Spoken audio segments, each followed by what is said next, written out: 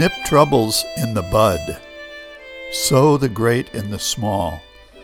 Difficult things of the world can be tackled when they're easy. Big things of the world can be achieved by attending to their small beginnings. He who thinks everything is easy will end by finding everything is difficult. From the Tao Te Ching around 6th century BCE.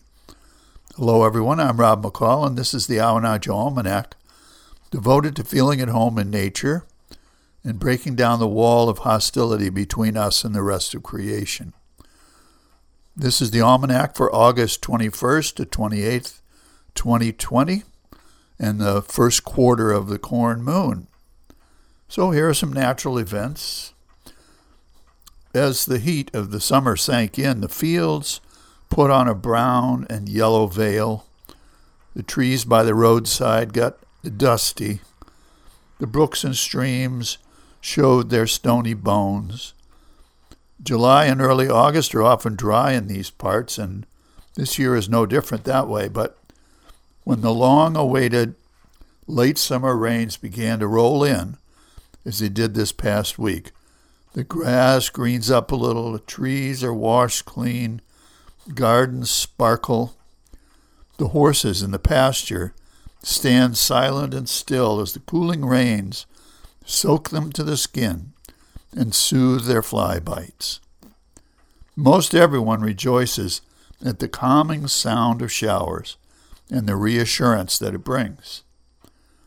It's oppressive enough being housebound without a heat wave to stifle us further and trouble our sleep. There's no lullaby so sweet as the sound of rain on the roof. Summer's far from over, but we've turned a corner toward fall, and some of the sweetest days of the year are just ahead. Here's a Field and Forest report. Queen Anne's lace, also called wild carrot, dominates the fields these days with the round filigreed flowers like little doilies flung far and wide by little ladies. Repeated mowing will control it. Tansy dominates the margins with its fern-like leaves and little yellow button flowers. And of course, goldenrod sways in the breeze, attracting pollinators to its rich blossoms. Goldenrod is not causing your allergy symptoms these days. The credit for that should probably go to ragweed, which is coming into bloom along the roadsides. Its bloom looks like a spiky green candelabra about 8 to 12 inches high, and it is wind-pollinated, and that's why it makes you sneeze. Out in the vast blueberry barrens, migrant laborers continue raking in the juicy blue jewels. Early forecasts predicted a healthy crop, which would well serve the increasing interest in local foods noted by growers since the onset of the coronavirus. No wonder the wild blueberry is the official fruit of the state of Maine. Here's a saltwater report. It's a tough season for the lobster industry.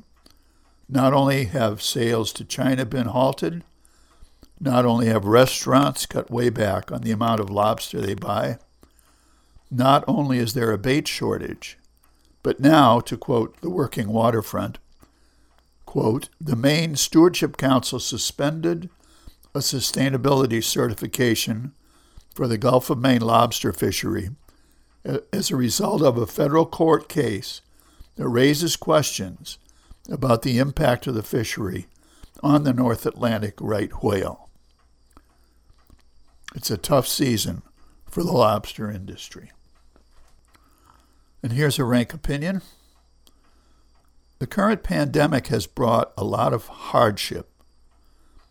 If you add in the effects of the bull in a china shop mentality of the current administration in Washington, it's easy to see that there are a lot of changes ahead and a lot of starting over and a lot of rebuilding to be done. The crisis is monumental. but so is the opportunity. Many of our old institutions and customs are going to be rebuilt. Schools, government, the economy. But we are not going to put the old world back together the way it was. We can't, and we don't want to. We're going to build a new one that is more fair, more just, more kind. We want to do things with care now, for these new ways we are finding will soon become habits again and hard to change. Big things of the world can be achieved by attending to their small beginnings. Any efforts to do things well and righteously now will be amply rewarded in time to come. And finally, a couple of seed pods to carry around with you. The first from Marion Wright Edelman. So often we're depressed by what remains to be done and forget to be thankful for what has been done. So often we dwell on the things that seem impossible rather than on the things that are possible. And from Anais Nin, the dream was always running ahead of me, to catch up, to live for a moment in unison with it. That was the miracle.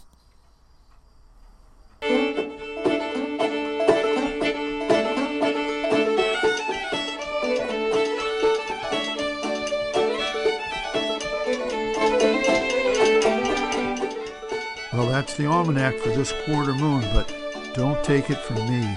Go out and see for yourself.